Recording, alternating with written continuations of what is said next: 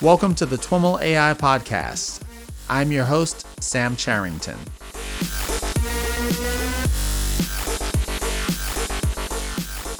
Hey everyone, hope you all had a wonderful holiday. Over the next few weeks, we'll be running back the clock with our second annual AI Rewind series. Joined by a few friends of the show, we'll be reviewing the papers, tools, use cases, and other developments that made a splash in 2019 in key fields like machine learning, deep learning, NLP, computer vision, reinforcement learning, and ethical AI. Be sure to follow along with the series at twimlai.com/rewind19. As always, we'd love to hear your thoughts on this series, including anything we might have missed. Send me your feedback or favorite papers via Twitter, where I'm at Sam Charrington, or via a comment on the show notes page you can find at twimlai.com. Happy New Year. Let's get into the show. All right, everyone. I am here with Timnit Gebru. Timnit is a research scientist at Google Brain. She co-leads a team in ethical AI. Timnit, welcome back to the TWIML AI podcast. Thanks for having me. It is so great to see you once again. I think it's been a year since I last saw you in person. Years. Well, a year since last year's NeurIPS and Black and AI, but 2 years since we spoke on the podcast about your research. This time around, we are going to be talking about advances in the fairness and ethics conversation around AI over the past year. But before we do that, maybe a little bit of a kind of update background from you for folks who, want to hear what you've been up to in the past couple of years. Wow, it feels like so much time has passed. So I think when we last spoke, I was a postdoc at Microsoft Research in their FATE group. Mm-hmm. And at that time, I had just finished my PhD in computer vision, and I had just been at FATE for like a few months, actually. Yep. And so I had, started to do work in fairness, ethics, my last year of my PhD, and then I wanted to do this postdoc to be more embedded in that community and to have more time to explore.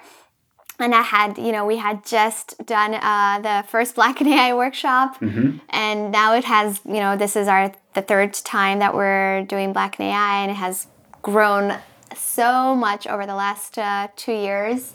And so then I was in New York when we spoke, and then I'm since about a year and 3 months, I've been at Google Brain, and so co-leading the ethical AI team with Meg Mitchell.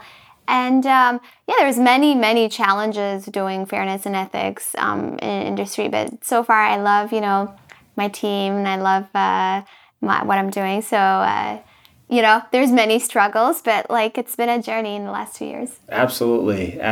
So we can probably start with Black and AI, since that plays such a big role in your work and life. And just so folks understand it, I think one of the things that really jumped out at me from the workshop this year, I think it's easy to think of it, and I think even NeurIPS calls these affinity organizations. Yeah. And sure, it represents an affinity for me and identity in a sense. But, there's also kind of real work that's happening, not just to allow folks that have an affinity to come together, but to kind of expand the presence of Blacks in AI.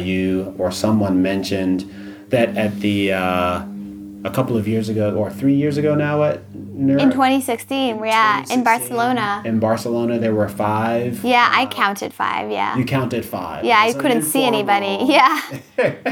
But, for those that don't have this experience, when you're Black, sometimes you just know how many people are in and there was no formal count, too, right? That's one thing that has changed. They're doing diversity statistics. They're counting statistics now. Hal & Cat had this amazing survey that they spent so much time on. That they put out last year. And now we have, people advocating for accessibility. So we have disability in AI. We have Latinx in AI did not exist. Queer in AI did not exist at the time. AI, New in ML. I think there's much more of an understanding now that NeurIPS has been transformed, in my opinion. because my first time being here was 2015, and this was a conference I did not want to come back to, and I had written about it actually. I was gonna send it anonymous as an anonymous article, and like my friends were like, yeah, no, everybody's gonna know it was you, so it's not gonna be anonymous. But I was complaining about, I was harassed at a party. Yeah. There was just so much stuff that happened. I did not feel welcome. I didn't feel like the community was trying to pull me in. Right. I felt like the community was basically trying to push me out. Why do I belong here? Why am I here? And now when I come here, it's really big and overwhelming. But not only has I feel like it's changed in terms of diversity and inclusion, but also the scope of workshops. They have all sorts of, Meredith Whittaker is here, for example, and this is not just about AI ethics, but also organizing labor and why that's important. So I mean, it's I cannot believe I'm saying this, but I find it so much more inclusive than the Vision community, for example. Now it's like when I go to the Vision community, I'm like, whoa. It's like 3 Black people there, and the size is basically about the time.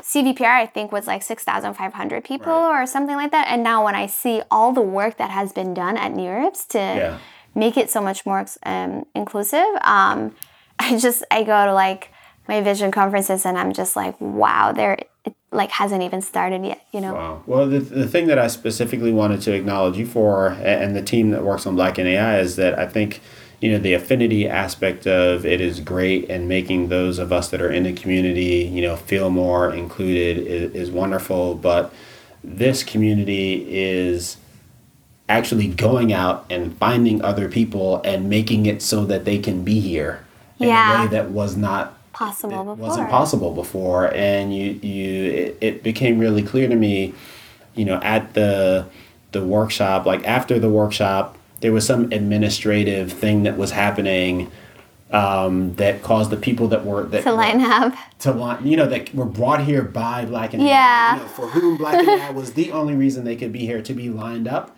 Yeah. And it was a lot of people. We were handing daily, I don't think people understand how much work we do, because there is a lot of affinity groups, right? But many of them, what they do is they organize the workshop, and then they raise some money, and they determine how much they can give in funds to, if you're coming from the African continent, if you're coming from et cetera, et cetera. Right. And then they basically give you they refund you a certain amount of money after the workshop, right? Mm-hmm. And we know that we can't do that for our participants, because many of them wouldn't be able to just pay in advance and then, get refunded, right? And so we give out per diem cash for people to use for food purposes. So that's what was happening. Yeah. After the workshop, we were handing these Visa cards, prepaid Visa cards, so that they can just use it for the rest of the week for their food expenses. Mm-hmm. Yeah. And, there's a lot of advocacy that happens in Black in AI too. We once again had our visa issues. Right. And then within Black in AI, we also have to, of course, there's intersectionality, right? Just because somebody's Black doesn't mean we're addressing all of the issues. There are U.S. based, Brazil based, the huge African continent with 1.1 billion people, and HBCUs. Which community are we neglecting? Which community is underrepresented? Which community is overrepresented? So those are things we constantly have to think about. So this year I was really excited by our partnership with OHUB. They're great, and we had some 26 people come through our partnership with OHUB, and they were primarily from students from HBCUs. Others were founders, and it was one amazing moment for me was when this, and we also had many more Brazilians this year than we did before, because just because we're in the U.S., it doesn't. We might have a different concept of. We don't always understand the severity of the problems in other places, right? So because Brazil was the last place to abolish slavery, right? And we have almost 60% of their population is Black, and so imagine, right? And then I don't ever see a Black Brazilian in any of my professional settings, and so. this Ramon who came to the workshop was telling them, some of the students, that for 2 years in his undergrad, he never saw a single Black person. Wow. In his entire undergrad, right? In a country where more than 50% of the population. So you understand the severity of the issues that exist. And what was interesting is like, one of them was saying, so the first time he came, she was like, "You're Brazilian?" And he was like, "Yeah." She was like, "I never, the image of a Brazilian that I see here does not look like you at all. So I didn't even know that country was majority Black, know?" Right. And so that, I love that interaction. Like, it's not just, having a space for the Black community to be here, but it's also like educating each other about the different communities and understanding globally, like how diverse this community is. Yeah, so that was a great moment for me when I saw that. Awesome. Well, thanks for all your work on that front. You're a great person to talk to about what's going on in, what is a very broad field, AI ethics, fairness, accountability, etc. So maybe let's start by having you talk about, things that come to mind as, milestones in 2019 in the field. Yeah, I think that I was thinking about this, and I think one of the things I'm seeing right now is the fairness and ethics community starting a little bit to look inward a little bit. So it's kind of wondering whether some of the technical approaches, whether they're causing more harm or whether they're like putting Band-Aid on just a Band-Aids, or whether they're fundamentally affecting things. How our approach needs to be socio-technical. So I think for me, that's the milestone I'm seeing, is that conversation is starting to happen about the approaches themselves. So I'm not sure if this paper came out this year or was it last year, but I do believe it's like within the last year. It was this paper on delayed impacts of fairness, right? So examples of these kinds of papers. I think another paper, the title was, I believe it was Lipstick on a Pig, and it was talking about how, these debiasing word embeddings might not actually be fixing the underlying problem. And what I'm personally actually most excited about is the understanding that this can't just be a technical fix, and that, so for example, at AI Now, they had this report discriminating systems, right? And for them, it's a system, right? So they're not looking at discrimination in images, they're looking at the system. And the system includes the people who are building it. And so in that report, they were talking about gender discrimination, and, they were giving all sorts of references for people, and how basically, if you have a group of people who are homogeneous building these systems, you're never going to be able to achieve any sort of parity. And I think it's also the starting to discuss the fact that fairness is not just about equalizing performance across certain subgroups. So this is the first year where I'm starting to see a lot more discussion about the fact that fairness is not just equalizing, some error rates across different subgroups, right? So in our team, Alex, Hannah, Emily, Denton, I had to attend her talk right before here, gave a talk, and Jamila Smith-Lord and Andy Smart just wrote a paper about a critical race theory approach for fairness, right? Okay.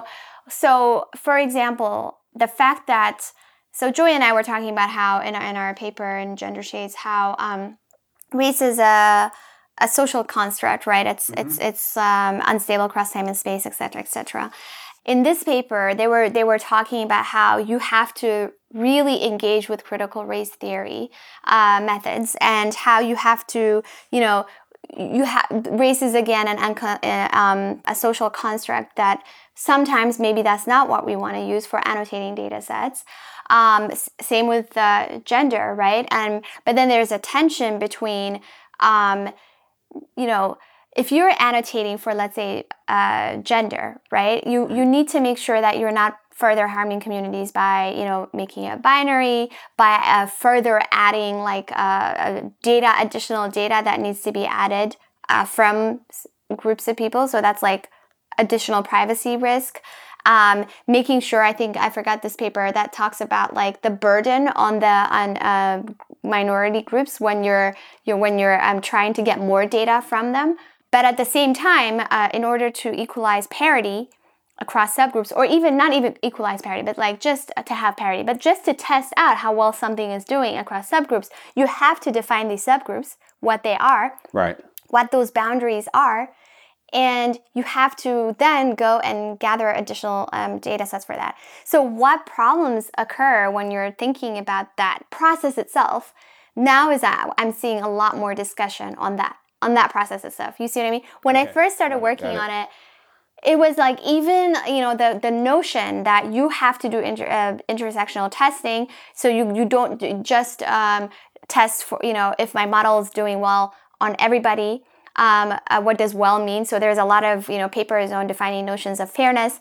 There was, and then we had to introduce the concept of, hey, you have to do disaggregated testing, which means, don't just say, is my model doing well for like women? Is it just doing well for like, is it doing well for like this group of people, this race, that race? You have to say, is it doing well for darker skinned women, lighter skinned women, darker skinned men? That concept was a concept that was like kind of introduced, right? I mean, we're just saying like how important it is to do that, to break it down like that. Now, the question is to make sure people understand, hey, that's really not the only thing. You don't assume that every single question about fairness is whether the performance is equal across different subgroups, right? It's about who has the data, who doesn't, how it's being used, whether a task should exist or not, et cetera, et cetera.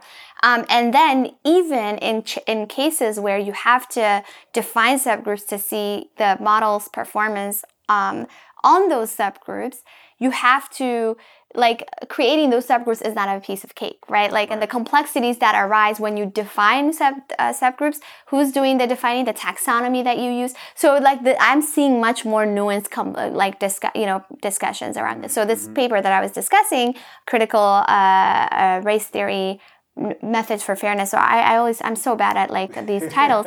We'll find it and link to it in the show notes. Yeah, it's those kinds of things, and that's what I'm excited about, and especially just like the understanding the complexity of what we're talking about, right? It's not just about defining what is fair, and so you have a mathematical definition for it. It's also like how your model interacts with the society that you're in, what kind of documentation you have available, how you take feedback from that, and I'm starting to see that conversation right now, right? So, what do you think's driving kind of the increased appreciation of the nuances here? Is it kind of broadening of the folks that are in the field, or just getting further along? Or? I think broadening of the folks that are in the field. I think that, for example, more of us, more people finding each other's voices and kind of amplifying each other's voices. So, for example, Emily Denton is very well known for generative models. That's what this community knows her for, right? Like the NeurIPS community and everything. So she was invited to give a talk on this workshop called Retrospectives. So it's basically, do you know about this workshop? You write you're supposed to talk about a paper or something that you wrote, and like what would you say now, kind of thing. And she did a retrospective on computer vision as a field. And what she was discussing is all of these things I'm telling you about, the view from nowhere. She was talking about this concept of the view from nowhere and how this has been critiqued by feminist studies, for example. And so the view from nowhere means it's basically saying that scientists assume that the view, it's objective, science is objective. You're trying to find this objective truth. So it's not from anyone's point of view. It's that like there's objective truth and it's a view from nowhere. So in feminist studies, it's called the view from nowhere. So she was describing how the underlying foundation of this feeling that our work is the view from nowhere, and how that's kind of driving a lot of these, and power dynamics, and how that's driving a lot of these issues we're discussing. So, for example, she was naming certain data sets even that we don't question, right? And like one example is Celeb A data set, which is Celeb A. Okay. Which is this data set of faces that is very widely used in computer vision. And so one example I want to give you is even when people are thinking about fairness, they would use Celeb A. And so Celeb A is this data set that has 40 facial attributes that are kind of annotated. Okay. And so let's say it's like smiling versus not, young versus not, attractive versus not, you know? Mm-hmm. And so when people are using this data set people have used this data set to train all sorts of models, and especially in the GAN literature. And when they're even writing about fairness, many people like would use this data set, and they would just say, oh, like we're trying to make sure that attractiveness, label is not dependent on gender or something. Like, I don't know. So it's this kind of thing. And then but also you have to question whether we should have a data set with an attractiveness label in the first place. Mm-hmm. Who annotated this data set? Right. And where is this kind of model going to be used by whom? And so that was the kind of stuff that Emily was talking about. And data annotation practices, data collection practices. So at least there's a long, long way to go to even have people listen to this conversation, FYI. But what I'm saying is, oh yeah, for sure. I mean, I was called an actor, right. Like I was given like all sorts of feedback for having this kind of talk. But I'm saying that like, at first, we had to just be like, hey, you have to pay attention to this thing, and we couldn't be too super nuanced about it. And now we're saying, hey, like when you're now thinking fairness, just don't think just equalizing metrics, some metric across subgroups and just publishing a paper. Here are all the nuances. It's a system, and here is how we should think about it as a system.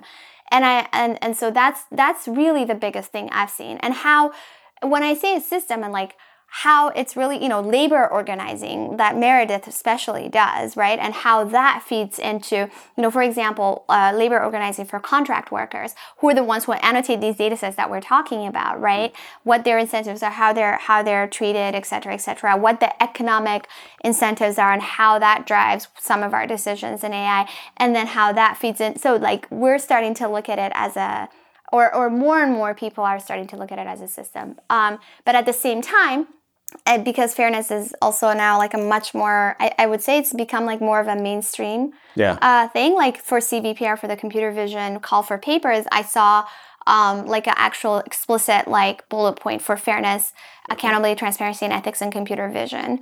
Whereas last year, I co-organized the first workshop on fairness, accountability, transparency, and ethics in computer vision, right? And so it's starting to be like this mainstream thing in all of these different conferences. Yeah, one shift that I'm seeing, and I'm wondering if it's, new or you're seeing it also, or is it interesting, is like, it feels like, prior conversations about fairness and ethics, or at least a lot of them that I've been exposed to have been around like, just what you've been describing, tools to analyze the predictions you're making or your data sets for bias, things like that. And I'm hearing more conversations that are asking more fundamental questions, like, should we be doing thing X at all? Exactly. So I think that is that conversation I'm seeing more of now. In the beginning, it was more like, hey, there's this thing called fairness, or, that's a paper. This thing called fairness, recent paper. Yeah, that was people in my team really, really love. This year? Yeah. Okay. And yeah, so we're trying to ground it in. Yeah, so there's, in the beginning, I think, many people, especially in the theoretical, more people in theory, I would say, in the theoretical computer science, were working on fairness as just a subfield. And I would say a lot of people were not engaging with like critical race theory or feminist, theory or anything like that, from some feminist works or anything like that. And now there are, still a few people, but who are engaged in both, like bridges between those two communities. And then there are some people who are still in one community or the other community. But I believe that the conversation right now is almost trying to address the fairness community itself. So initially, I think people were just trying to have a community at all. Mm-hmm. And now, I don't think the justification needs to be made that people in NeurIPS or at CVPR or these other conferences should work on fairness. But now the conversation is more, hey, when you think of fairness, don't just go, take a data set that's already problematic. Think about how it's problematic. What kinds of tools can you have to analyze why something is a problem in the first place, right? The view from nowhere, critical race theory, another conversation we've been having a lot is about global notions of fairness. A lot of fairness work, because it's being driven by North American people in general, people who might not be from here even, but like from the U.S. Have a certain perspective though. Yeah, from the U.S. or from Canada, or I guess Mexico, but I wouldn't say Mexico is very highly represented in this work. Have a certain perspective, and a lot of it is grounded in, like, let's say civil rights law or U.S. law or something, right? And so what about other perspectives? What transfers and what doesn't transfer? These are some of the conversations that people are starting to have. So that's sort of what I'm excited about. I'm excited about how like more awareness of how you can't just sit in a corner and write equations and do fairness. I honestly believe, for me, that it really always comes back to what people do in international development as well, right? There's a term called I believe the seductive reductionism of other people's problems, right?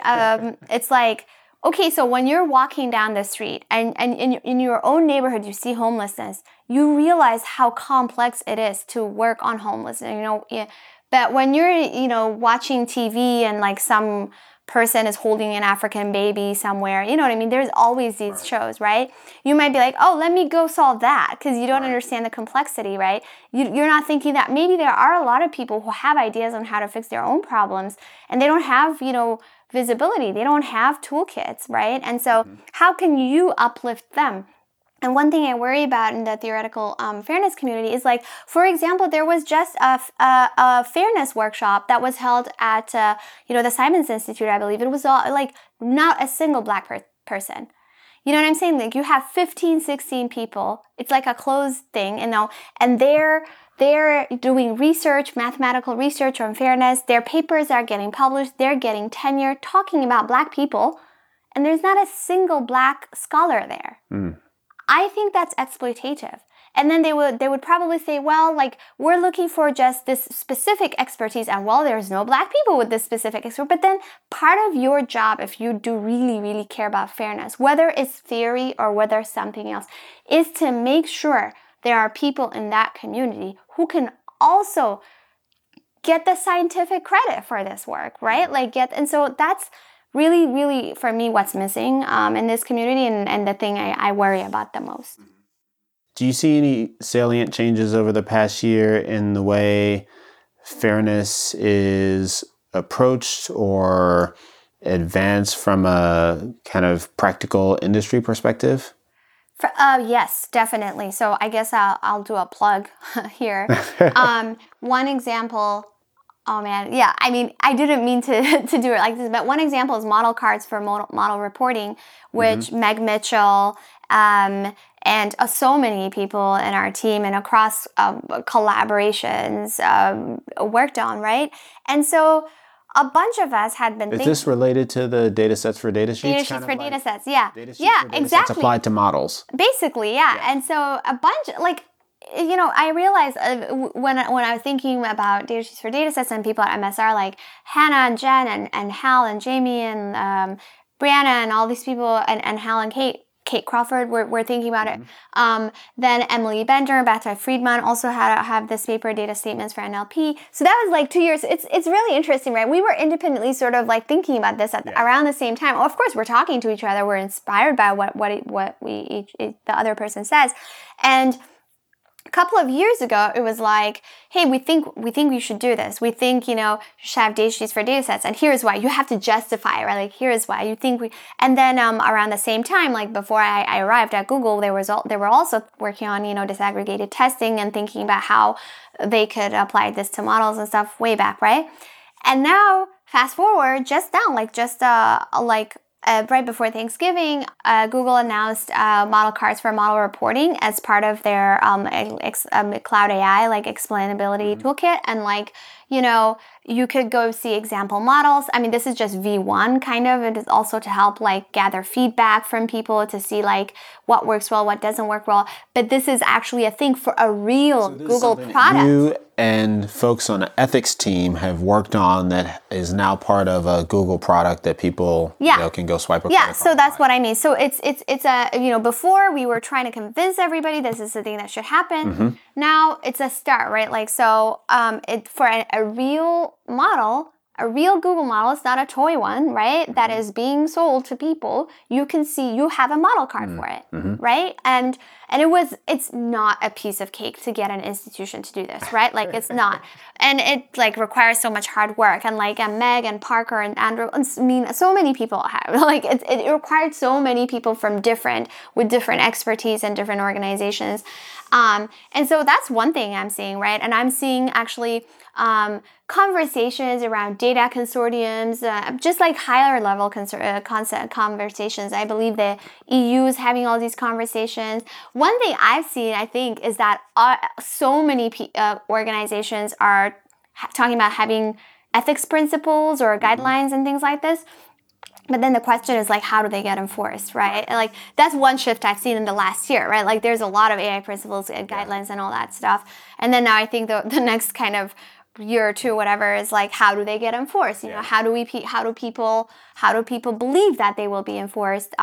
We wrote recently, like with Deborah Raji and Andrew Smart and many other people, we wrote a paper trying to kind of think about this, but I think that's the next.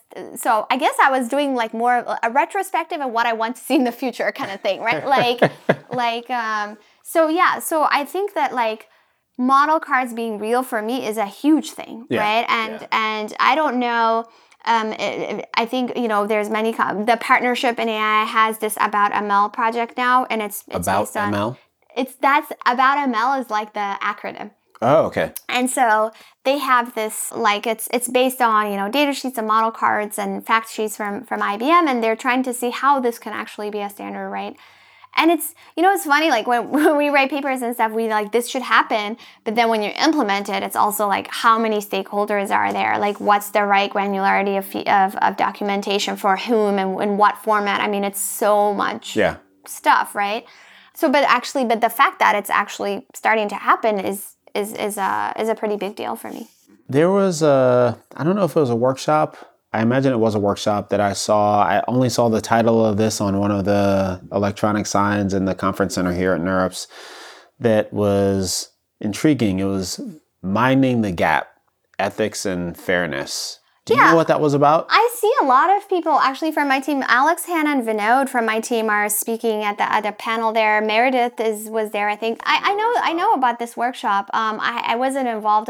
So basically, maybe next year this will change. But when I come to NeurIPS, I don't get involved in any workshops. I don't give any talks. Because basically Black and AI is that then. So it's really hard to do anything else. Yeah. So I chair a session. Whatever session I have to chair, I go there.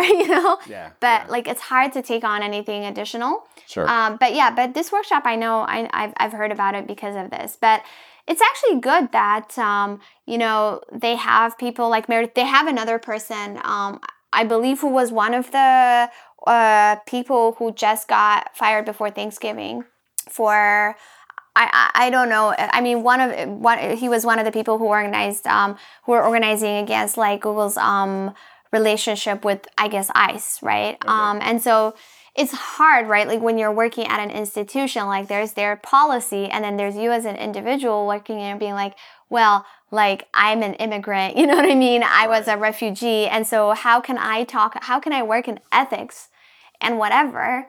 And I don't care if you have a model card for the model that you're giving them, right? These are the layers, right? Right. And you have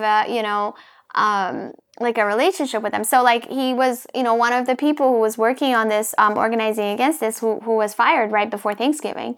And as you know, Meredith, organized a walkout, all of this anti-Maven activism, and she's, huge, obviously, in the AI ethics community, and she's no longer there, right? So it makes me wonder, like, if my days are numbered or not, you know?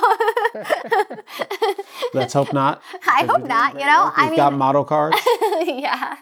What are you seeing happening on the commercial side of things? Like, I'm hearing more and more, like IBM, for example's, got Fairness 360 and I forget what the other. They've got several of these kind of ethics, fairness focused things. There are startups that are, focusing on explainability, which kind of plays into this. How do you think about the commercial space or even open source, like the set of activities going towards making this more tangible and accessible to practitioners?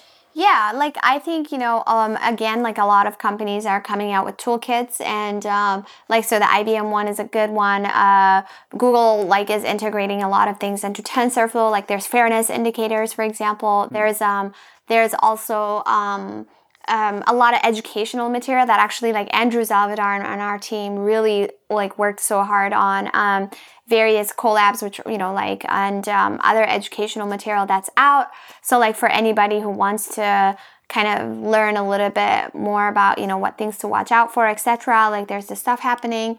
Let's see. There's also, when you're on the topic of IBM, so again, this brings up the complexity, right? So they also came out with a data set, right? The diversity in faces data set. But then there's also other things that show the complexity of having this kind of data set, right? So people are talking about the fact that that data set was scraped through Flickr, but then, even though you have Creative Commons licensing, when people put out their pictures on Flickr, they didn't know 10 years later that it was going to be used for this kind of thing. And so I know there's some cases of people suing. I don't know if it's specifically IBM, but also other academic institutions. I mean, this is the kind of stuff everyone in the computer vision community has done, right?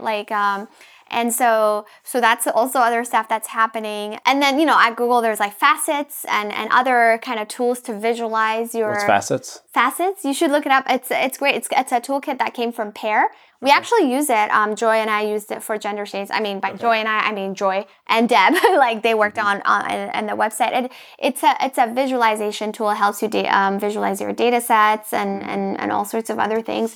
So it's true, a lot of companies are coming out with these kinds of toolkits to help you analyze things. And then I don't remember, but I do believe there was a whole bunch of people working on Python libraries, for some of these things. But another side of the story is that some people, again, are cautioning against, having these toolkits should be seen as a way to explore what's happening in your model and data, right? It shouldn't be seen as a check mark, right? And so one thing that has happened with the proliferation of a lot of fairness-related works, I believe, is this word, debiasing X or fixing X or, and so that gives the illusion that you do X, Y, and Z and then it's fixed, right? And so inherently, this is a very complex problem. It's context dependent, it's domain knowledge dependent. And so I think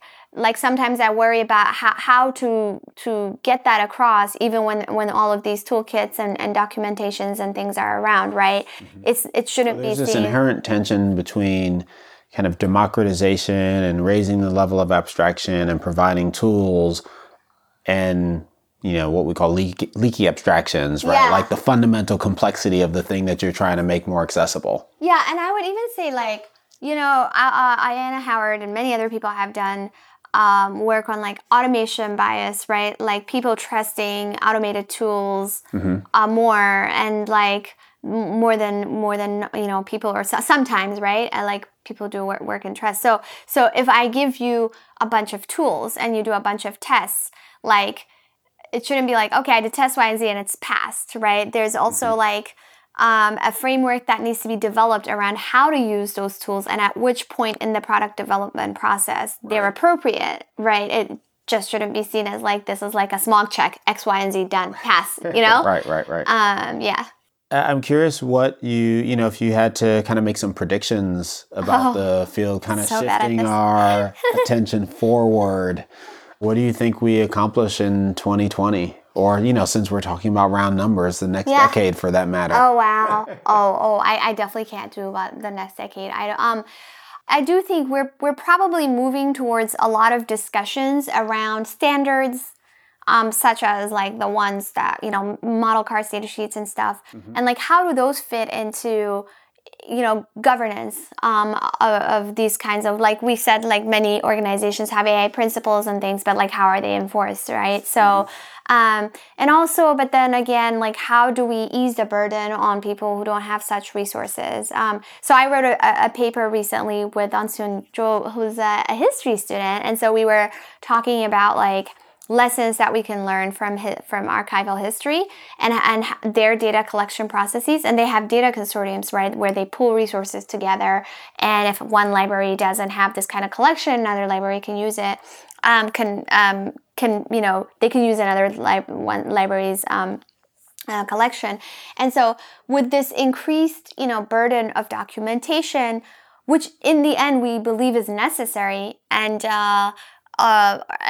checks and like GDPR and all this stuff, like how do smaller institutions and nonprofits and those without much resources, how can they also, not be left behind, right? Because I believe that's also a fairness question, right? If you are doing things such that more, larger institutions are the ones that benefit, that's a fairness question, because that constrains who gets access to what resources. And so I believe there were like conversations at the governance level around data consortia, conversations around standards. So I'm wondering if maybe within the next year we might start to see some organization, like maybe the EU or maybe some other organizations starting to think more about governance, and whether some of these things that we've worked on as researchers, like data sheets and model cars and things like that, will be part of that governance structure. And because, for example, when I forgot a big thing in the last year, there's been all sorts of legislature passed around face recognition, right? And that, for me, that's pretty fast, from like writing gender shades to like this kind of, and of course, many people like at the Center for Privacy and Security at Georgetown Law, Laura Moig, Claire Garvey, Alvaro Vidal, all these people, they do the most amazing work on like tracking the use of face recognition or really automated facial analysis tools in the US by law enforcement, whether it's ICE, whether it's other types of law enforcement. And they had the Perpetual Lineup Report was the first one, America Under Watch was the second one. So in partnership, in the conjunction with like a lot of people's works, I feel like that has resulted in some amount of change in legislation within the last year, right? And I think we're going to start to see more of that. Another thing I've seen actually recently is that so many more people in civil society are part of this conversation now, like the ACLU and many other people are part of this conversation about whether some sort of technology should exist or not, and like AI governance and things like that. And I think that'll continue to grow. One thing I'm really worried about, and I am predicting this will happen because it started to happen already, is once again the taking over of marginalized voices, right, in this space. So like I said, like people work really hard to make something a thing, and then once it's a thing, the people who didn't suffer the consequences of trying to make it a thing kind of become the faces and the heads and the people who steer the ship. And at that point, it starts going in the wrong direction, because it's not really trying to address the issues of the people who took the risks to make it a thing, because they took that risk because what they really care about is addressing the issues themselves, right? And so that's one thing I think will happen increasingly. And you said you're seeing that already? Is there? Oh yeah, absolutely. I mean, it's hard to give specific, but no, I will say, like a lot of institutions, like, for example, MIT and Stanford HAI was started partly by my advisor, right, by Feifei. And the MIT, there was a big announcement saying like, there's going to be a school of computing, and there's going to be a focus on ethics and things like that, right? But like literally, if you can't even have like 2 Black professors, like, and that's what I'm talking about. So I think that kind of stuff's going to be very hard to tackle. A surprising absence on the part of HAI. Oh yeah, so I was actually also talking about MIT, but true, exact. So with HAI, it's true, right? And I believe they're like I did talk to my advisor about it too, and like I think now they're starting to be a little bit more cognizant about it. But I mean, as an institution, you're gonna have money from like different groups of people, and those groups of people are gonna be. If you have the name and if you're not really from that much of a marginalized community, you're going to be more likely to like raise this money and stuff like that, right? Whereas like a lot of other groups of people that are from marginalized communities and smaller institutions are going to struggle to get credibility and raise money.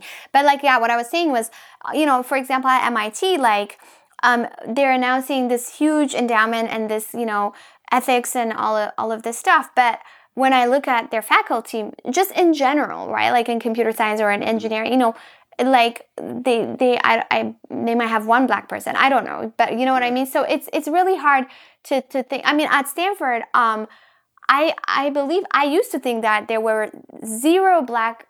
They graduated zero Black people with a computer science PhD. They've never graduated Black people with a computer science PhD. I believe there was maybe one person ever in Stanford's history that's graduated with a PhD in computer science, right? And like, and so it's just impossible to have, ethics things without addressing these kinds of issues, right? Like if you don't interact, if you're not, there is something wrong in that system that is not allowing these groups of people to thrive. Right. And to even be present. So this distinction between quote unquote ethics and like in theory and then in practice in the real world, I've seen more of it in the last year, but I've seen more of it being discussed in the last year, but I anticipate more of it happening like in the future. In the next year. Yeah. Yeah, I don't know that I would necessarily say it's a shift in the conversation, but there's definitely something happening in the conversation. There's maybe a tension in the conversation about the extent to which AI ethics and fairness in these conversations should be grounded in self-interest, grounded in protecting the most, marginalized, at risk.